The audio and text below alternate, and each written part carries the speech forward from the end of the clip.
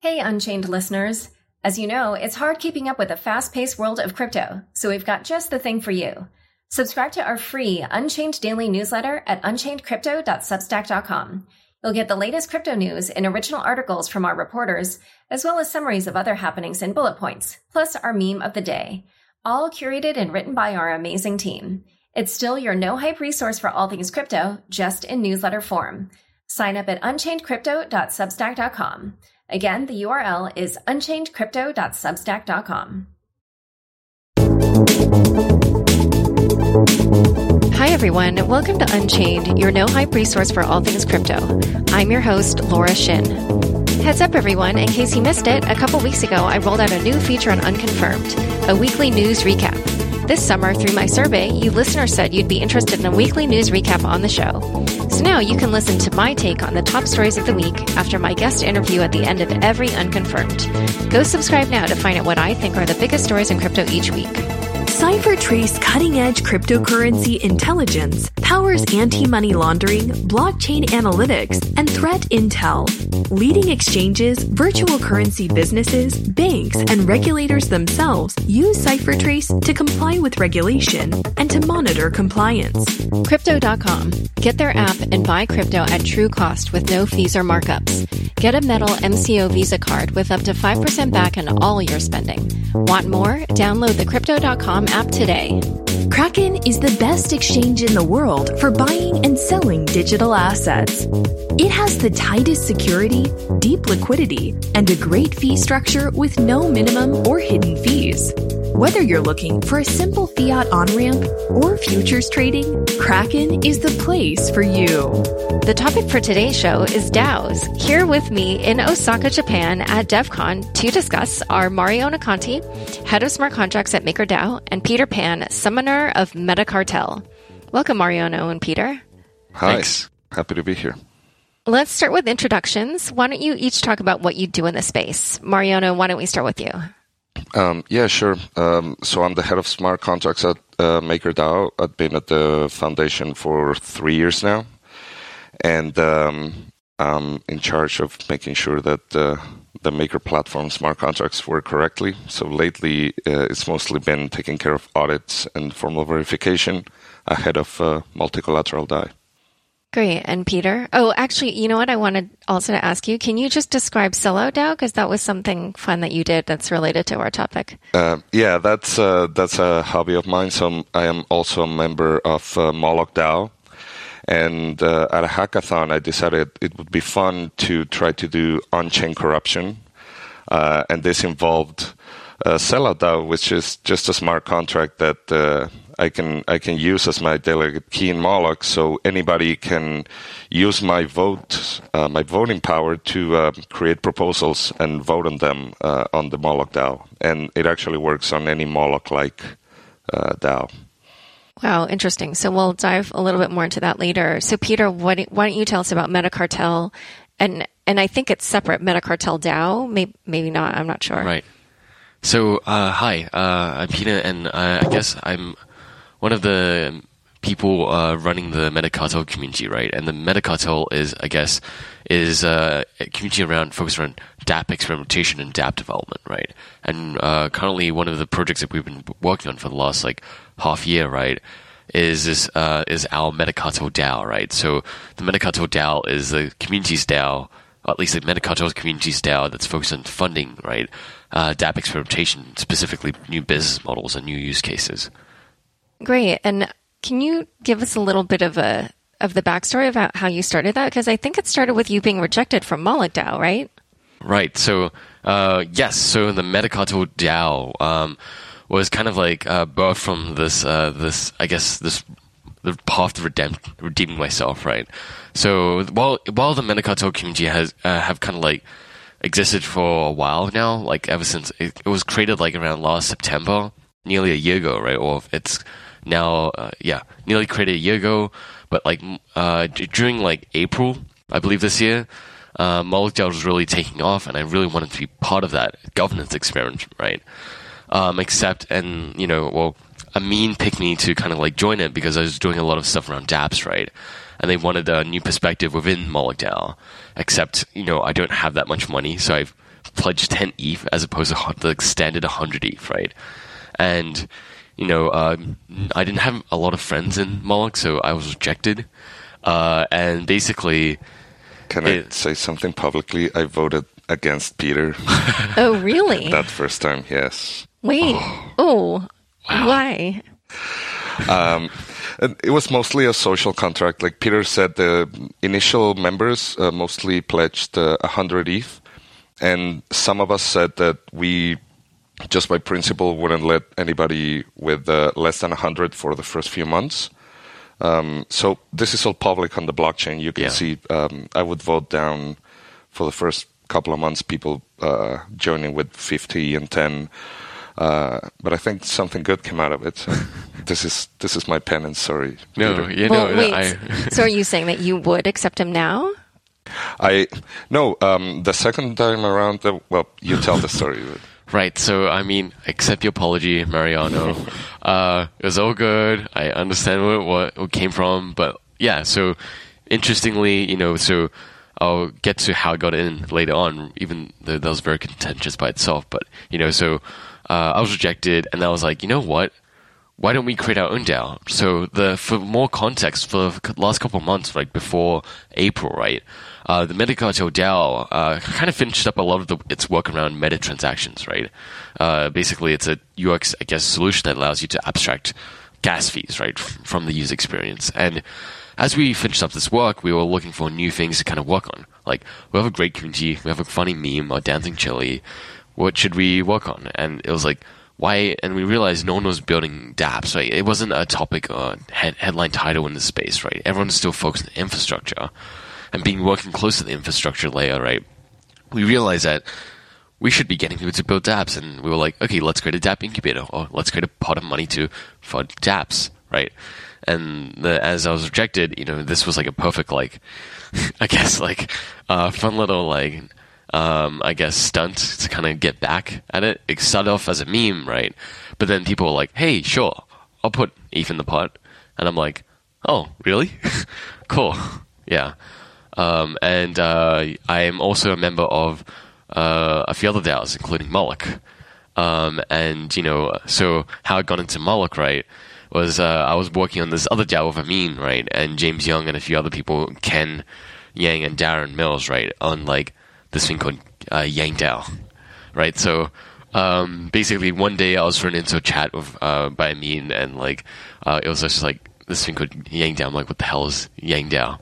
And then, like, it was like, oh, let's, like, create a DAO to push Andrew Yang, right? And then, like, apparently that became a thing. And worked on that, and I guess, like, kind of, like, pushed for a funding proposal to fund the work of Yang DAO, right? And I was part of that, so... And even then, that was the most... it was very contentious by itself. And even how the votes kind of, like, fell through, it was also contentious, but yeah. Wait, why? Well, because if I remember correctly, a lot of us voted no on Yang DAO, but this was Yang DAO proper, Moloch funding Yang DAO, not Peter specifically. And then Amin, since he had his votes and he had, I believe, 500 shares of SpankChain voting, aside from his own, he swung the vote in his favor. And I actually considered rage quitting then, because I thought that Yang DAO, it was too US-centric, too political. But I came around after watching the memes. I believe everything is better with memes, and it's a way that people can communicate and understand. And in the end, I accepted it.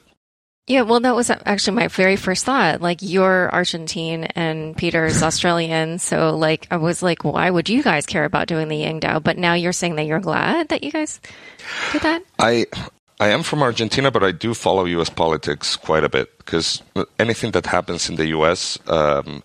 Creates ripples, and in places like third world countries like Argentina, we feel...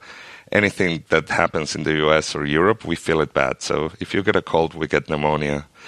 And I was following the elections, and I realized that this was actually a good way to proceed. That's interesting. It's also interesting to me because I feel like Andrew Yang has a much more domestic focused platform, but now we're like getting really far afield. So just to go back, I wanted to ask about Metacartel. Like, how much money now do you have in it, and like, what are the requirements for people to participate? Right. So I guess like we recently dipped back under 1,000 ETH because we keep spending our ETH, right? Oh, cool. But we hover up around 1,000 to 900 ETH nowadays, right? And the requirements is really like so you can actually join the DAO for two means. You can either pledge funds, and the minimum is like 10 ETH right now, right, which is about $2,000 to $3,000 USD, and like you can also join the DAO by providing work that we want to get done in space, right? And it's really like we see work and I guess like pledge funds as just like a minimum barrier, right, to filter people through, and it's really about we just want to actually get the I guess like what we really care about is getting the right people in versus like how much they like bring monetarily, right? Yeah. I mean, depending on the demographic, like for some people, $2,000 is a lot for like a hobby type thing. But if they can work their way into it, then that's, But then is there like a max? Because like otherwise, are you guys, then subject to like people just sort of dominating the DAO? Yeah, we do have a max, as in like, whenever there's a new member that wants to join, right? There's a social max of like 100 ETH at the moment, right? But whenever a new proposal comes, we all discuss it as a DAO, right? So whether we're comfortable with them joining firstly, and them comfortable joining with that many shares or that much power. There's some cases where we've actually not let certain people come in, with as much. Okay. Interestingly enough. Well, so before we go on, I actually also want to go back to Sellout DAO. So, like, what was the reaction from the other Moloch DAO members to that? Like, do they like it or do they dislike it? Do they feel like you're, like, hijacking the process? Do they, like, agree that it is on-chain corruption? Or internally, a lot of people did like it. And as you can see, it is not very powerful yet. Somebody can hijack my account and vote with my 100 shares. That's about it. So even though we do have some kind of voter apathy, if somebody puts a proposal through, it's very easy to get shut down. It only needs two other members maybe to vote it down. So as a social experiment, it was really, really amazing.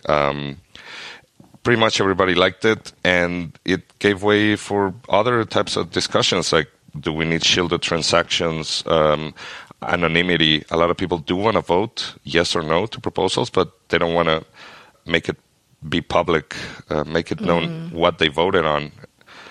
So no, I think it was a really good experiment. And when I wanted to join Metacartel, this was after Sellout DAO, I got a little bit of a pushback because they said, are you going to try to corrupt this one as well? That's funny. Yeah. And so then did they let you join? Yes. I believe one member voted no to my proposal, but... was it Peter? No, I wanted Mariana to join. I welcomed them in. I think, so the member that raised a concern against his crimes, right, with Moloch DAO was, Makoto, Makoto from Weird Kickback and ENS. Yeah, but and then, he does another DAO. Orochi. Yeah. Right, right. I joined that one as well. Yeah, what does that one do? It's an events DAO. It was made specifically for DevCon as a way to fund and sponsor events. And it may go on after DevCon. We're still not sure. So, cool. Yeah. Well, wait. So I just want to make sure I understand Sellout DAO again. So, like, at any given moment, like, when is it that somebody can take your... Right now, the way I wrote it, because this was just during a weekend, it only works one time. So when I did it a couple of months ago at ETH Berlin, I managed to sell my vote once, and the member who bought it, Santi City from Democracy Earth, he ended up getting voted in because people loved the experiment. Oh, cool. And this second time, I activated it again just for one other bribe, let's call it. And I was giving a presentation on Sellout, and the first slide had a QR code saying whoever sends 1 Ether will be the briber. And before I turned to the second slide, somebody shouted from the audience, "Sold." Oh, wow. So somebody sent 1 Ether in like 30 seconds to an unknown smart contract. And do you know who it was? I think I do know, but this person has not actually used it. They're reselling this bribe OTC. Oh, wow. Yes. Wow. Okay. So I guess you, in a way, almost have anonymous transactions. It is a way to kind of do that, yeah. And I think it was a great continuation of the experiment. I thought whoever's sent the ETH would just come to me and say, "Hey, I want this to happen. I want to try to get some money for this proposal, or I want to join as a member." But no, they want to resell it.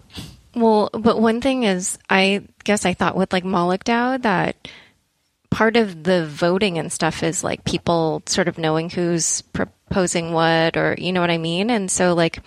For a member to join, somebody has to sponsor them. So you cannot create a proposal. Not anybody can do it, only existing members. So wait, for sellout, they can only vote. They can't also propose? For sellout, yeah. If they do it via sellout, then they can create proposals without my intervention. So they run through me as a proxy, let's say. Right. So did people kind of dislike the fact that then they don't know who is behind any given proposal? No, not really, because it was still a controlled experiment. As I tell you, I only activated it twice. And for this second time, yeah, it is... we don't know what's going to happen, what proposal is going to go through. And even if it is going to go through at all, because I give the limit of 1 week, and after 1 week, I will just revert to my original key and shut down the sellout DAO. Oh, why are you putting a time limit on it? Because the way Moloch works, sellout DAO is a smart contract that acts as my delegate key. So as long as I have a delegate key, if it is sellout DAO, then I cannot do anything else on the system. I cannot vote on anything. I cannot create my own proposals. Oh, I see. And if I want to keep participating, then I need to revert back to my my original key. Oh, okay. So when Santi had it, what did he do with it? He put himself up as a member. So he proposed himself as a member. He was probably I was gonna propose him anyway, because I think he's a good candidate for Moloch. But when he found out what I was doing, he said, no, I want to go the sellout DAO way. It's like there's an Argentinian creating on-chain corruption and another Argentinian actually using it. We thought it was hilarious. Yeah, that is great. I did a great episode with him and Glenn Weil. All right, so why don't can you guys each describe how you handle the governance of, so Metacartel we can talk about, but then also I was thinking maybe MakerDAO. So whoever wants to start, just like in general, describe the governance of your DAO. Right. So one of the interesting things is that while most people assume that, because the governance, I guess the hard governance on-chain, right, aspect of the DAO, of Metacartel DAO is distributed amongst, its members, that governance is conducted in a distributed manner, if that makes sense, right? Like, governance in Metacartel DAO is done and conducted in a very soft manner, right? It's mostly soft governance, actually. And how do you define soft governance? I guess it's like, before really any decisions are made on-chain membership proposals or funding proposals, it goes through, the internal forum, right? Our internal Discord chats, and we have weekly calls as well around new proposals, and, I guess there's like due diligence that's done, right? And we trust certain people to conduct due diligence, and, we basically, it's actually heavily built on trust, ironically, right? And it seems that we can't get away from, like, I guess, human leadership as it is. I think that's something that we realize that we're gonna actually further invest into. Like that social scalability, if you will. And what do you mean by that? I guess it's like where Metacartel DAO right now is bottlenecked quite a bit governance-wise because, I guess it's like basically, when you have one person doing a lot, that person tends to have a lot of information asymmetry, right? And because of that, they basically, I guess, like if people trust asymmetry, right, and trust that person's, know-how, then it's fairly lopsided, and you end up with just like people following one person, right? And that's quite inefficient, just simply due to like input-output, right? Or decisions that can be made, and proposals that can be like processed. Right, like it's not delegated. So yeah, right. So then, what are you saying? That now you need what, more people, or? So one of the things that we're looking to solve, solve the social scalability problem of like DAOs, right, and how we govern this DAO, is we're at 40 people right now, right, and soon it's going to be 60. Wait, you 80. said 40? Oh, okay. Yeah, there's 40 people right now, and soon there's going to be 60, 80, 100, and that's like very unmanageable. So we're looking to actually set up working groups, right, and delegate trust and autonomy to each one, right? So there's likely going to be a working group that's going to basically be focused on technical due diligence, right? There's one that's going to be focused on outreach, one that's going to be fundraising, right? And we're starting to, and for example, right now we're spinning out our first, I guess, like group called the Raid Guild within our DAO. The Raid Guild? Yes. Okay, what's that? So the Raid Guild's really focused on like, design and development of everything we need in DAO, right? And, we've been funding work basically to service the DAO internally, right? But we realize that even the teams who are running that need to scale socially, right? And so we're almost just starting to spin out working groups, and each one will likely have its own leader, right? So I don't know if I totally follow, but it's like, if like one of the projects needs marketing or something, then there's like an in-house marketing. Is that what you're saying? Correct. There's likely going to be a shill DAO, right? Where all the shillers go there. And just like we have a guild, So just like we have a raid guild, there's going to be a shill guild or DAO, etc., internally within it. And we kind of think about Metacartel, the community, and the DAO not as like this, not as just like one organization. We think of it as a system, like a kingdom, if you will, right? We think of it as a kingdom where, it creates economic value, but it doesn't optimize for just money, right? It optimizes for also our well-being. It invests, resources into culture, right? And we even have a visual map, right, internally on a Figma board of like, Metacartel as a kingdom. So we have a forgery where it kind of like maps out all the pieces of software that we have shipped, right, and exists out there. We have like a alchemy lab where it's like ideas, right? It's almost like a visual CRM to map out the virtual reality of the Metacartel kingdom, right? And it really helps us frame like how we should think about things, right? And on this map, we have one city right now. Imagine you have different, like a map with like images representing buildings, right? And all the components of the DAO, from our Discord chat to our forum to our DAO bank, right? It's all visually represented, right, by images of kingdoms and houses, town halls, right? And like we have a forge. It's literally a picture of a forge in the part of the city, and then like the logos of the software projects around it, right, in a fence. And we're actually, as we're spinning out our working group, visually on the map, which is actually quite big, on the other side of it, like maybe a few kilometers, if you will, right, away from the city, we're likely going to set up visually the Raid Guild and that working group, right? And that's like helping us frame a lot of how we think about how to socially scale that out. Huh. Okay. And when you say that, you mean the dApps that you're funding? Yes. I mean, like the dApps that we're funding and supporting, right? We almost see them as like, I guess, another piece of the pie or the kingdom, right? And they may start up very small, but they might have their own town and city eventually later on, right? Right. There's something about this that reminds me of like Consensus, but like maybe with the incentives a little bit better aligned or something? We don't have a lot of money. Okay. Okay. But yeah, I don't know if having a lot of money has worked out super well for some of the teams in Consensus. So, all right. So why don't we then now talk about how governance is handled in MakerDAO? Yes. So Maker is one of the oldest projects in Ethereum. So we've been doing governance for a while. And it is not unlike what Peter mentioned. We now have a reached a sort of cadence where everything starts at the forums.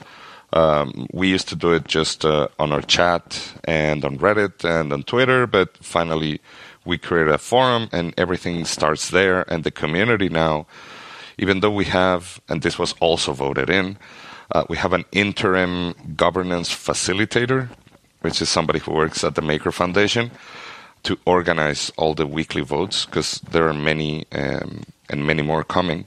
The community is now organizing, and they create their own issues that they want to talk about and eventually vote on. But I will say that one of the main ones is, of course, raising or lowering the stability fee. Which is basically like the interest rate?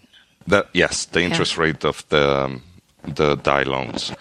And that, it went through many iterations. First, everything was called an executive vote, so people would vote directly with their MKR on whether a smart contract would, we call it casting a spell, whether it would actually raise it or not. But then we realized not a lot of people voted on that, so we created something called signaling votes, which are much lighter. They still require an on-chain transaction, but they're much lighter and they don't require you to move your MKR from accounts. So that, it started gaining a lot of traction, and then people got a little bored with it because nobody wants to vote once a week. And this is something that at least I personally want to see fixed by the community itself. I would like for them to... There's a lot of great communities that talk about decentralized finance, talk about Maker, talk about other projects, and they should get together and, via smart contracts, delegate some of their voting power to elected members. We can learn something from traditional politics or whatever you want to call it. But the good thing is, since this is on-chain, you can as easily give power than take it away. So you could say, let me call out a name, for example, Ryan Sean Adams. He talks about DeFi a lot. He has a great community with his newsletter. So maybe that community can delegate voting power to him, and he can vote on behalf of them. And then if somebody doesn't like what he's voting on, they can remove it. So as you can see, it's very similar. It starts like signaling via forum, then signaling on the blockchain, and then finally voting with the tokens on the blockchain as well. And then how would that work technically if you delegate? Because presumably you wouldn't want to give all your tokens to Ryan Sean Adams.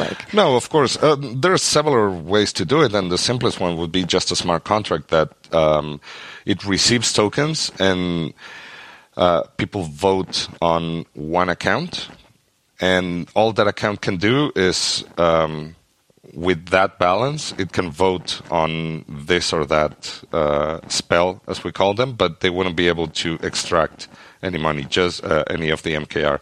Just the person who put that in, they will be able to take it out. In fact, I'm thinking about it, it's probably a 40-line smart contract. It's just, I would like people to do it. So does that literally not exist? Because it does sound like it would be so easy to do, and it sounds like it should already exist. It's very easy on the technical side, but it's not easy on the community and social side. Like getting people to actually use the smart contract? Okay. That's why I'm guessing that it's not there yet. Okay. All right, so in a moment, we're going to discuss more about how the governance works and also things like user experience, security, and some other issues. But first, a quick word from the sponsors who make this show possible. Today's episode is brought to you by Kraken. Kraken is the best exchange in the world for buying and selling digital assets. With all the recent exchange hacks and other troubles, you want to trade on an exchange you can trust. Kraken's focus on security is utterly amazing. Their liquidity is deep, and their fee structure is great, with no minimum or hidden fees. They even reward you for trading so you can make more trades for less. If you're a beginner, you will find an easy on-ramp from 5 fiat currencies. And if you're an advanced trader, you'll love their 5x margin and futures trading. To learn more, please go to Kraken.com. That's Kraken.com. Crypto.com sees the future of cryptocurrency in every wallet. Have you seen the MCO Visa card? A metal card powered by crypto, loaded with perks including up to 5% back on all your spending and unlimited airport lounge access. They pay for your Spotify and Netflix too. What's not to love? With Crypto.com, not only can you spend your crypto, but you can grow it too. Earn up to 8% per year on the most popular coins like BTC, ETH, XRP, and up to 12% per year on stablecoins like PAX or TUSD. Just a few tasks before you start receiving interest every week. Join the over 1 million others and download the Crypto.com app today. Will the world follow France and advocate banning privacy coins? Will government-backed stablecoins become the new fiat? Are distributed and peer-to-peer exchanges just a flash in the pan? The answer is maybe. Virtual currencies can flourish and create a new, private, and more versatile economy. But that grand vision can't happen without keeping crypto clean. And that requires support of governments and accountability for bad actors. Privacy-enhanced compliance using cryptographic controls has the potential to preserve anonymity without compromising legitimate investigations. CipherTrace is working on this vision of the future. Sign up to stay up to date on the Privacy-Enhanced Compliance Initiative and receive authoritative crypto AML reports quarterly. www.ciphertrace.com/keepcryptoclean. Back to my conversation with Mariano and Peter. And then so actually just before we kind of move on a little bit more into the governance, I just want to make sure. So how do you guys fund both of these DAOs? So I'm sorry, you said that there's a minimum of 10 Ether for Metacartel, but what about MakerDAO? It's MKR. MakerDAO, it sold MKR tokens way back during the day. This was even before my time, so... To like Polychain and Andreessen. And yeah, but even before that, to people on a forum, whoever wanted to read the white paper and wanted to participate, that was the initial. People say Maker never actually did an ICO, and I think that's true because not even the term existed. Oh, right. I think Rune said on my show he gave it to like just community members who were really dedicated to... Exactly. And initially, and again, this was before my time, just somebody would come in and design a logo, for example, and they would get MKR, or they would do something for the community and they would get MKR. And then it was just after the fact, a lot of people hired themselves just from community work, and then they started working more and more for the project. So that was initially, and then of course, selling it to investors, and that was pretty much the way it was funded. And right now, MKR token holders basically just get kind of rewarded for their work literally by the value of the tokens going up. Is that it? So MKR holders, when the debt is paid for the CDPs, they in the current version, single collateral DAI, that stability fee, that debt is paid in MKR, and that MKR is then burned. So that is one advantage of holding MKR. In multi-collateral DAI, it works a little bit different. When somebody pays back their debt, they pay it in DAI, and then that DAI is accumulated, and an auction is created, and that DAI is used to buy MKR in the open market, and then burn it as well. Okay, but like you're not actually being paid. It's simply that the value of the tokens that you have goes up. Yeah. And you were saying that for Metacartel, you're kind of trying to figure out revenue. Right. Yeah.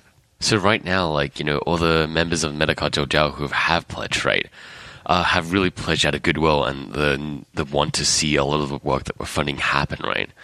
But the truth is, there's no real incentive if you think about it, aside from the belief that we're going to do something great.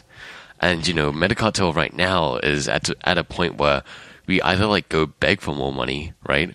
Or we actually try to actually take charge of our destiny, right? and actually try to be sustainable and create incentive for people to actually, be part of the DAO and also fund the work that we want to get to see done, right? So very soon, in about a month's time, right, we're going to be deploying a new DAO, right? We haven't called anything, but we're working with OpenLaw, right, to deploy a legal DAO, a LAO, if you will, right? Oh, wow. That is actually a registered entity, which we actually, a Delaware Series LLC, right, which actually we got a confirmation back a couple of days ago. And that will actually serve as the representation of this DAO, right? And it will be able to actually legally now generate revenue and take in funds, right? Pledges from accredited and non-accredited investors, right? As opposed to right now, it's just we don't have a legal entity, operating fairly in the gray zone. Even though we haven't really been able to capture any value because it'd be illegal and it'd be technically classified as securities, right? But now with this next, stage, right? We're looking to create a second DAO, right? That will enable this possibility to occur and, incentive, right? For the community to be part of it. It's super interesting because, I was going to ask you guys about this OpenLaw DAO and LAOs in general. But so, I have like a gazillion questions for you. But before we get into kind of some of these other topics, I just want to talk about the DAO itself because, I think to me, I'm a little bit like, I if I were to sort of judge where DAOs are right now, I would sort of say they're maybe where stablecoins were 18 months to 2 years ago. But that's kind of amazing because obviously 3 years ago was the DAO. So I just wanted to know from your perspective, what do you guys feel were the main lessons from the DAO, or what do you think people in general think about what happened with the DAO? I would say that people are kind of, I don't want to say forgetting about it, but they're moving past it. It's we're at a phase. I participated in the DAO. I remember it. I wasn't that big into. I was a holder, but that was it. I didn't know too much about the ecosystem as a whole. I thought it was fine that the hard fork was created. I'm okay with how history went, right? And the DAO-wise, I think if it hadn't had happened, then DAOs would be much bigger right now. We're picking up the pieces of what happened and getting past the trauma of it and saying, hey, we can do. The idea was okay, but let's try and learn from it and do it a little bit differently. And what do you feel people have learned from it, or how do you feel the trend is different now because that happened? It was just the DAO was a product of its time. I don't see almost anything else getting that much money that quickly now. We're past that craze. So first, people know not to trust random smart contracts now. There is a lot Peter's of laughing, laughing. No, because there is a lot of social stigma. If you either don't have an audit now or you centralize certain things, and this reminds me that through Moloch, he talked to this guy from Compound and asking him about the audits for. Do you have an admin function? Do you have an admin function? No.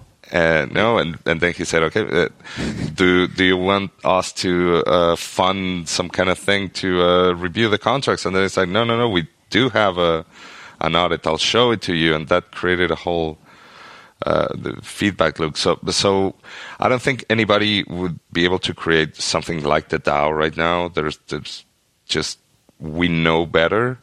But other than that, the ideas are not that different. We're exploring something new, and with the profit sharing capabilities of maybe new DAOs wrapped up under some kind of legal. What do you call it? I guess a LAO. A LAO. Yeah. A DAO wrapped in a LAO. Yeah. Well, so actually, let's talk about LAOs now. I had that question for later, but this is an interesting topic. So actually, before we get there, I just wanted to know, like, when do you think something should be governed by a DAO versus like when should it be governed by like a traditional corporation or like a conventional nonprofit or like any other kind of legacy structure? And I guess in your case, you're like doing both. So I guess so I think the interesting thing about DAOs is that, first of all, I really don't like using the word DAO for a lot of reasons, but the main reason is that there's nothing too special about DAOs.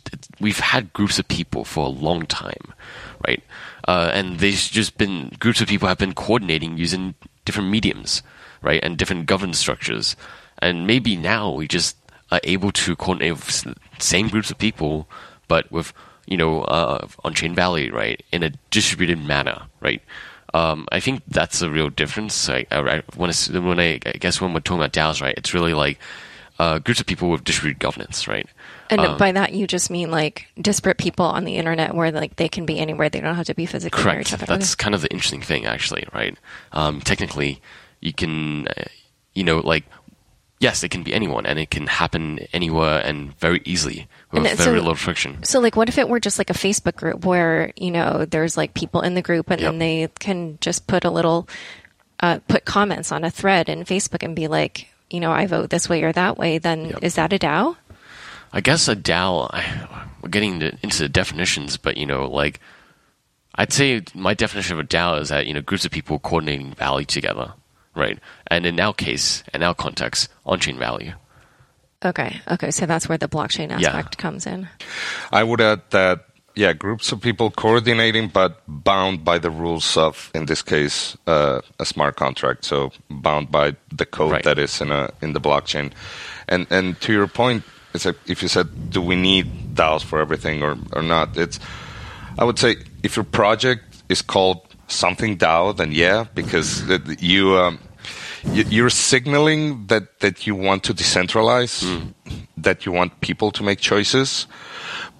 But I don't subscribe to the fact that every single thing has to be decentralized. We're working off of a decentralized platform that is Ethereum. But then, if the rules are clear and the code is clear, then I don't mind using something that somebody tells me, hey, I have the master key, if that is told to me upfront, that I have the choice to use it or not to use it. If a project says that they're decentralized or they're striving for as much decentralization as they can possibly be or get, then I do expect a little bit more from them. But I won't say no to, maybe I won't use it, but I won't say this project, just because it does have an owner or like a multisig behind, I will not use it if that is told to me upfront. So it's more about transparency. Exactly. Yeah, so actually I want to dive into this a little bit more because like this has come up in a serious way with MakerDAO where, there's been this like governance turmoil where, so both the CTO, Andy Milenius, and then Ashley Schapp, who I guess did like business development or whatever, they left. And I guess a bunch of other people left also after MakerDAO CEO Rune Christensen kind of presented this choice between a red pill, which was about like making MakerDAO compliant with regulatory regimes and, work with the existing financial system. And then the blue pill was basically like, if you don't agree, then like you got to go. So like Andy wrote this very long document kind of detailing that whole history. And, the way he tells it, it's like he really believes that Rune kind of commandeered the project instead of like allowing it to be this like group effort, this decentralized effort. So, to my mind, it also just kind of made me wonder like, so MakerDAO is this decentralized autonomous organization, and yet there's also the CEO. That's literally his title. So like, how do those things fit together? For a long time, we used the term MakerDAO interchangeably with the Maker Foundation. So I think it's good to separate both. MakerDAO is the protocol, is the layer on the blockchain, and the Maker Foundation is in charge of bootstrapping that, getting it run autonomously with as many actors as possible, and then taking a step back. So one thing is the Maker Foundation, and other thing is like the MakerDAO. And there's only so much that I can say. That I will say that I always tell my friends, I'm 38, but I say crypto is high school. It feels like high school again, with higher stakes. I don't want to minimize what happened, but I do agree that in order for us, and as an Argentinian, I see this a lot with finance. We try to take ourselves away from the system, and that is a bit more like cypherpunk, pure blockchain kind of thing. But then once you try to do things at scale, then you're going to find out, and every project is finding out, that you do need to play by the books and talk to regulators. And if you want to interface with the real world and tokenize assets or securities into a project, you're going to have to open yourself up for the regular financial system and change it maybe from within. So I'd say, like, for Metacartel, like I feel like we have a very pragmatic stance, right? Where we're not chasing this mirror image of like, or this like mirage of what we should be or what things could be. You know, from the very start, from the DAO, right, from the Metacartel DAO, we coordinated to collect funds to fund work that needs to be done, right? And this was the easiest way to do so. There was no red tape. We just launched a smart contract, basically went on asking people, and it was there, and we started coordinating, right? Similar to Moloch, we would have never existed with a traditional organization with this many tiny sums of money, right? And continuing on, we're looking to create incentives, and basically we want to serve more people in our community, right? We want to basically help more projects get funded, great projects that may be great, profitable, and sustainable businesses, right? So we kind of see this as like the next step that enables us, right, to create more value for the people that we are looking to help, right? We're not trying to be some random, like, DAO, right? This pure utopian DAO for the sake of it. No, we want to help real people, and we want to leverage, right, DAOs and Web3 technologies, right, to kind of like leverage and go as far as we can, right? Rather than like, spend like a whole year designing, incentive mechanisms. We want to like move fast and like create as much real value, right? So you're both taking like this pragmatic approach. Well, but one thing I wanted to know was like, so when it comes to something like the MakerDAO Foundation or the Maker Foundation, that kind of creates like a centralization point where like if the authorities decide to come after the Maker Foundation, then what? What happens to MakerDAO? Well, that's a great question. And I'm on the engineering side, so I want to say I have no idea, but I should maybe give my opinion. The protocol continues on the blockchain. It's like that's unstoppable. I would say, I don't know if we. The idea is to try to open ourselves up and talk to regulators, and that's what we've been doing. So I can't imagine a world where it would just be like, okay, shut it down and like cannot work on this anymore. It's like everything that's already on the blockchain would probably continue. That's kind of the ceiling that we plank with, right? Like until we have DAOs and can coordinate like military forces, right, to basically fight governments, right? It's like we're really playing under the current jurisdiction's like roof, right? And I'm pretty sure no government would allow anyway a DAO that funded some kind of militia. But anyway, I'm just surmising. Yeah, I mean, most governments operate through violence and ability to operate in the physical, right? Yeah. Well, so why don't we now go? I know we keep saying we're going to talk about the Lao thing, but why don't we just do this right now, actually, because this is really interesting to me. So you guys have described this, but I'll just define it a little bit more for the listener. So OpenLaw created this like basically a legal wrapper for a DAO, which essentially is just like a separate legal entity that could be responsible for certain things, like if there's like violations of law that occur with the DAO, or in this case, like accepting funds from like accredited investors or whatever. So do you guys feel like this is like eventually the way that all of the DAOs will have to go, that they're going to have some kind of legal entity associated with them?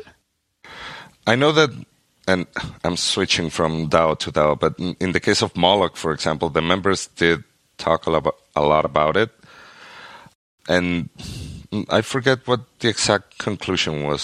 Some were in favor of trying this out, of doing like wrapping the DAO with like a legal framework. Others were against it. They say, this is too early, we don't need it yet. We're working on I believe Moloch has around $1 million budget, maybe 1.2.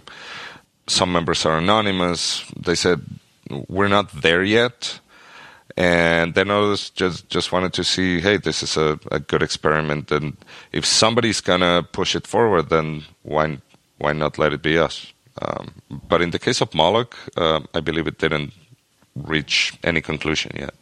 And like, if there's some kind of disagreement or like, yeah, just something where I guess different parties cannot agree, is it literally just the rage quit function there, or is there some way that, you know, you guys think that these DAOs should intersect with real laws?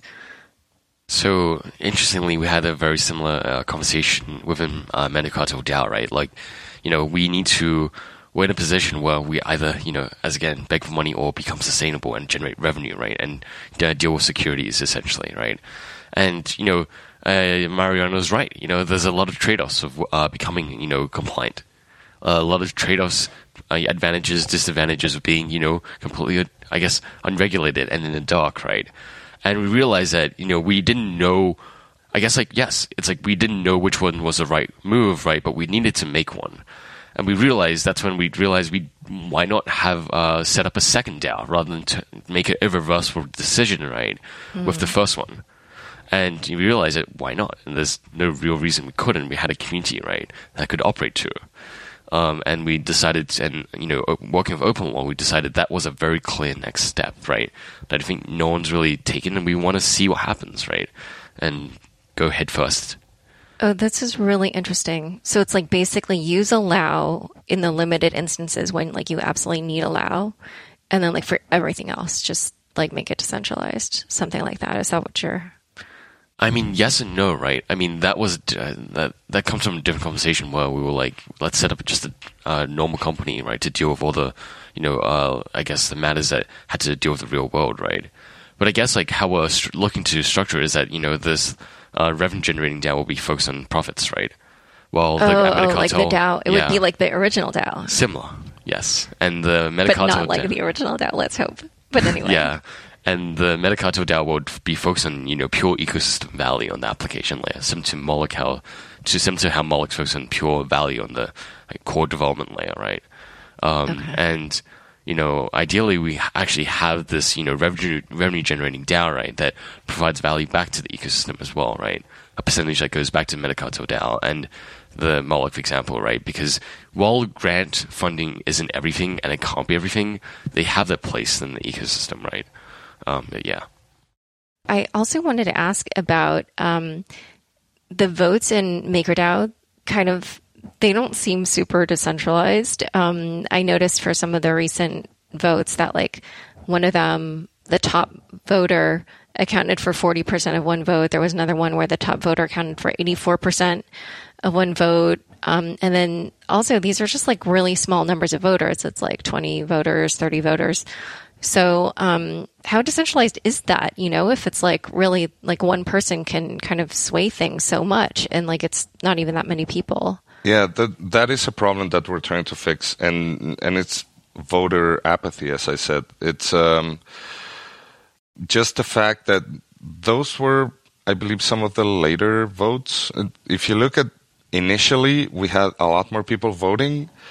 And they were happy to do so. And it was, finally, once everybody started voting with their MKR, it's like, okay, the system is now working. We're making decisions together. And then next week, it's like, okay, maybe we need to raise the stability fee a little bit more. Okay, I'll do another vote. And then next week, it's like, we need to have a new one. And then people just stop voting. So now we only have, like you said, a number of people voting with it. And one of the things also is that There are certain institutions that have MKR and are not voting because they have their tokens under custody. Oh. And I know Coinbase, for example, is working. They have the Coinbase custody where they're going to allow people with certain tokens to, for example, in the case of MKR, vote on governance. But until that is there, then I think we're going to stay with somewhat lower voter turnout until those kind of things are in places. Or we institute what I mentioned earlier. The delegated. Yeah. Yeah. And so we kind of referred to rage quit a little bit briefly. Oh, this is the function where basically if people kind of disagree with what's going on in Moloch DAO, they can literally just leave with their tokens. I've heard people saying that they view this as a really smart and important feature. Do you guys agree with that? And if so, like, why do you think it was such a great idea to implement that?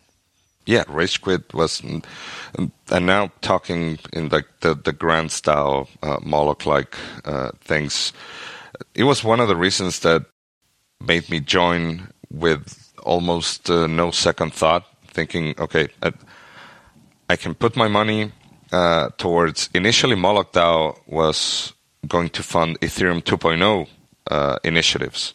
That was their spiel. It was, and the first grant actually was the State of Ethereum 2.0 by Kyokan that Amin and somebody else they requested. I said, this is incredible. It was a really big amount of money for me, 100 ETH. It's significant. But just the idea that I could remove it if I wanted to, I think that also gave a lot of people the chance to say, okay, yes, I'm going to do this. And in any case, I don't think anybody has rage quit, at least from Moloch yet. The closest we were was probably the Yang DAO. But also, rage quit is very simple because it's the only way for grantees to receive their money. It's like when Amin built that, initially he said, I want the code to be as simple as possible because it is not audited proper. No, it had one audit, yeah.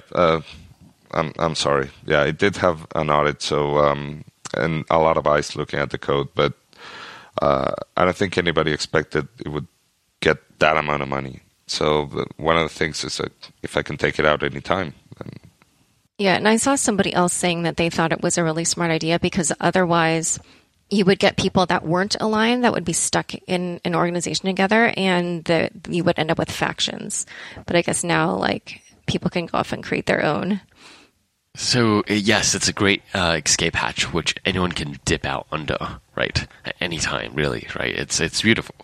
But the thing on factions, that's an interesting thing about, like, large social groups. People, the social asymmetry, right? Where people know each other and they tend to know others. And this creates natural, cliques even within a large social community, right? Like, Moloch is like 80-something members, right? Metacartel's 40. As you get larger and larger, right, there's different factions, and politics comes into play quite heavily at this stage, especially with, say, Moloch, where it's transitioning into from a single summoner leadership structure to, more of a collective council structure, right? We're going to see politics come into play a lot more as the grounds become more even. Oh, wow. So, yeah, this goes back to how so much of, the governance for both of your DAOs really depends on, like, the phone calls and the Discord groups and whatever. So we're kind of running out of time, but because you mentioned security and the audits and stuff, I definitely want to, discuss this. Obviously we talked about the DAO where, a third of the value of that contract was drained, and that caused the hard fork in Ethereum and everything. In MakerDAO this year alone, there were 2 vulnerabilities, one found in the live contract and then one in the upcoming multi-collateral DAI system that's going to be launched later. So yes. In general, like, and I know you're head of this, so what do you guys do to mitigate the risks, and, like, how do you think about security in general for DAOs? The code for multi-collateral DAI has been almost at a code freeze for a long time now. I would say a few months. And the last vulnerability that you mentioned, it was disclosed recently, but it was found like a month and a half ago. And it was found during the actual proper process of software development. It's you write code, you test it as much as you can, and then in this case, you have different audits running at the same time and also a bug bounty. In this case, with the bug bounty, the hacker actually found the vulnerability through the bug bounty one day before one of the auditors found it. Oh, wow. So this is an incredibly talented individual.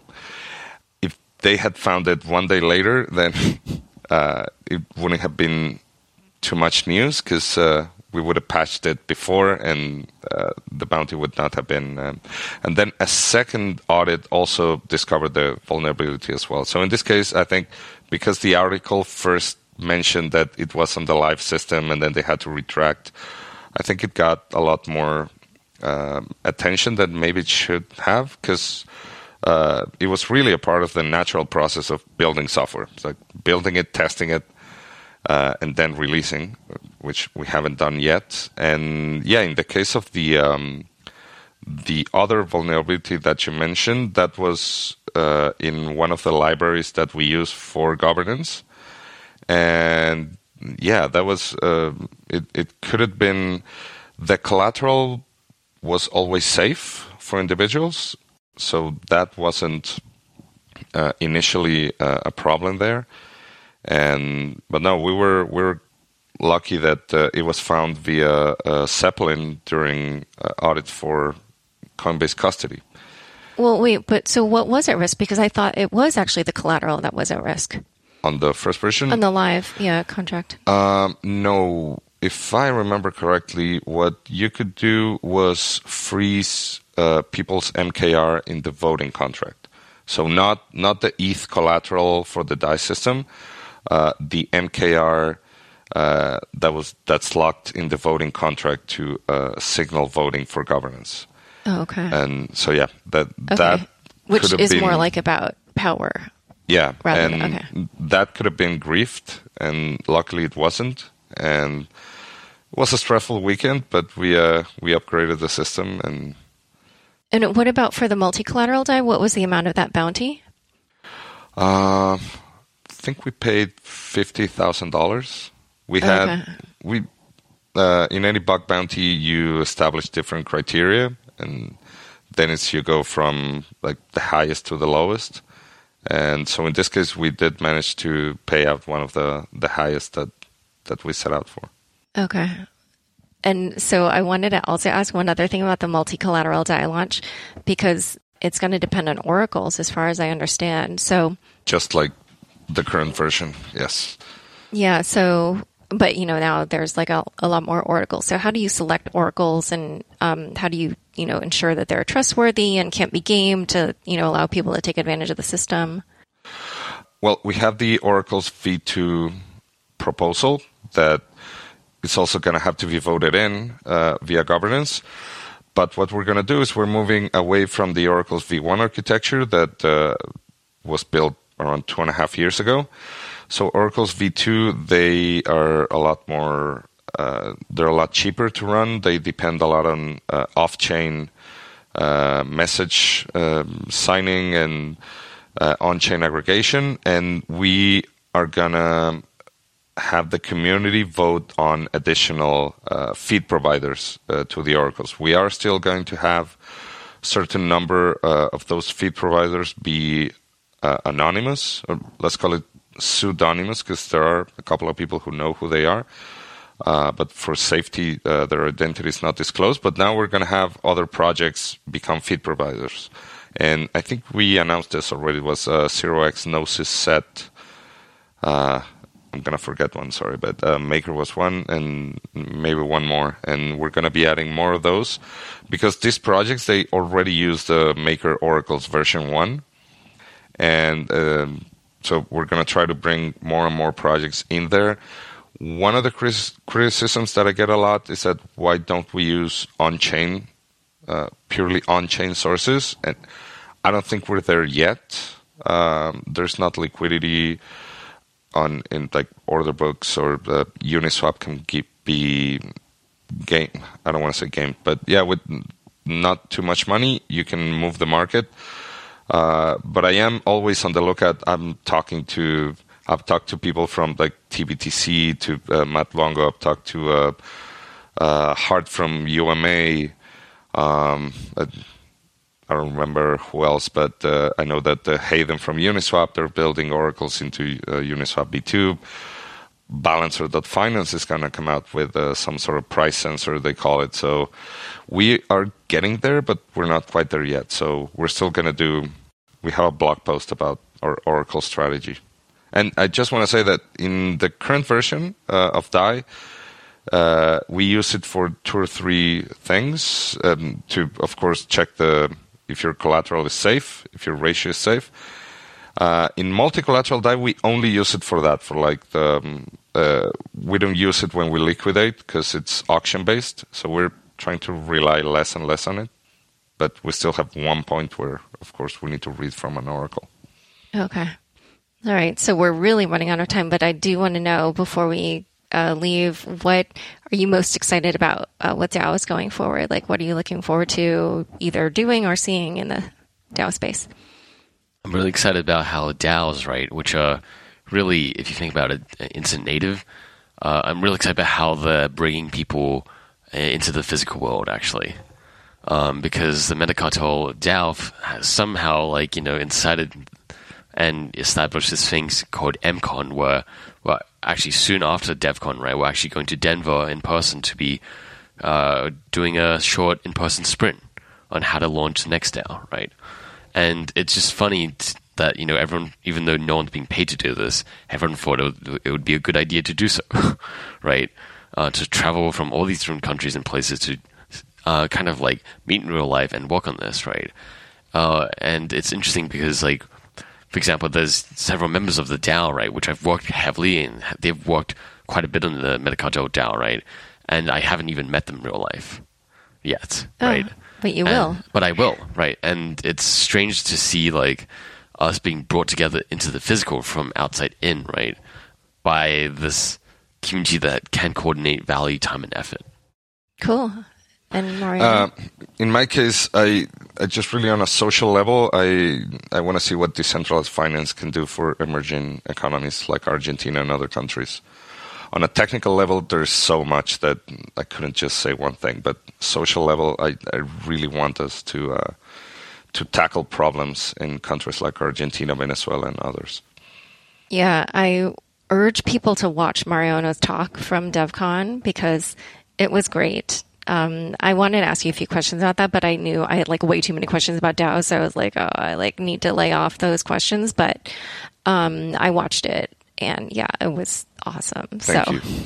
All right. Well, so where can people learn more about you and MakerDAO/SalloDAO and Metacartel? So, MakerDAO, you can go to makerdao.com or chat.makerdao.com. And me, Mariano, personally, I'm at @NanexCool on Twitter. And you can follow me there to learn about my wacky experiments like the SalloDAO and other stuff. You can always find me on Twitter at PET3RPAN. So, I mean, you can also search Metacartel up, and, I'm always online everywhere. Great. All right. Well, thanks for coming on Unchained. Thank you. Thanks so much for joining us today. To learn more about Mariano, Peter, MakerDAO, and Metacartel, check out the show notes inside your podcast player. If you're not yet subscribed to my other podcast, Unconfirmed, which is shorter, a bit newsier, and now features a short news recap, be sure to check that out. Also, find out what I think are the top crypto stories each week by signing up for my email newsletter at unchainedpodcast.com. Unchained is produced by me, Laura Shin, with help from Factual Recording, Anthony Yoon, Daniel Nuss, and Josh Durham. Thanks for listening.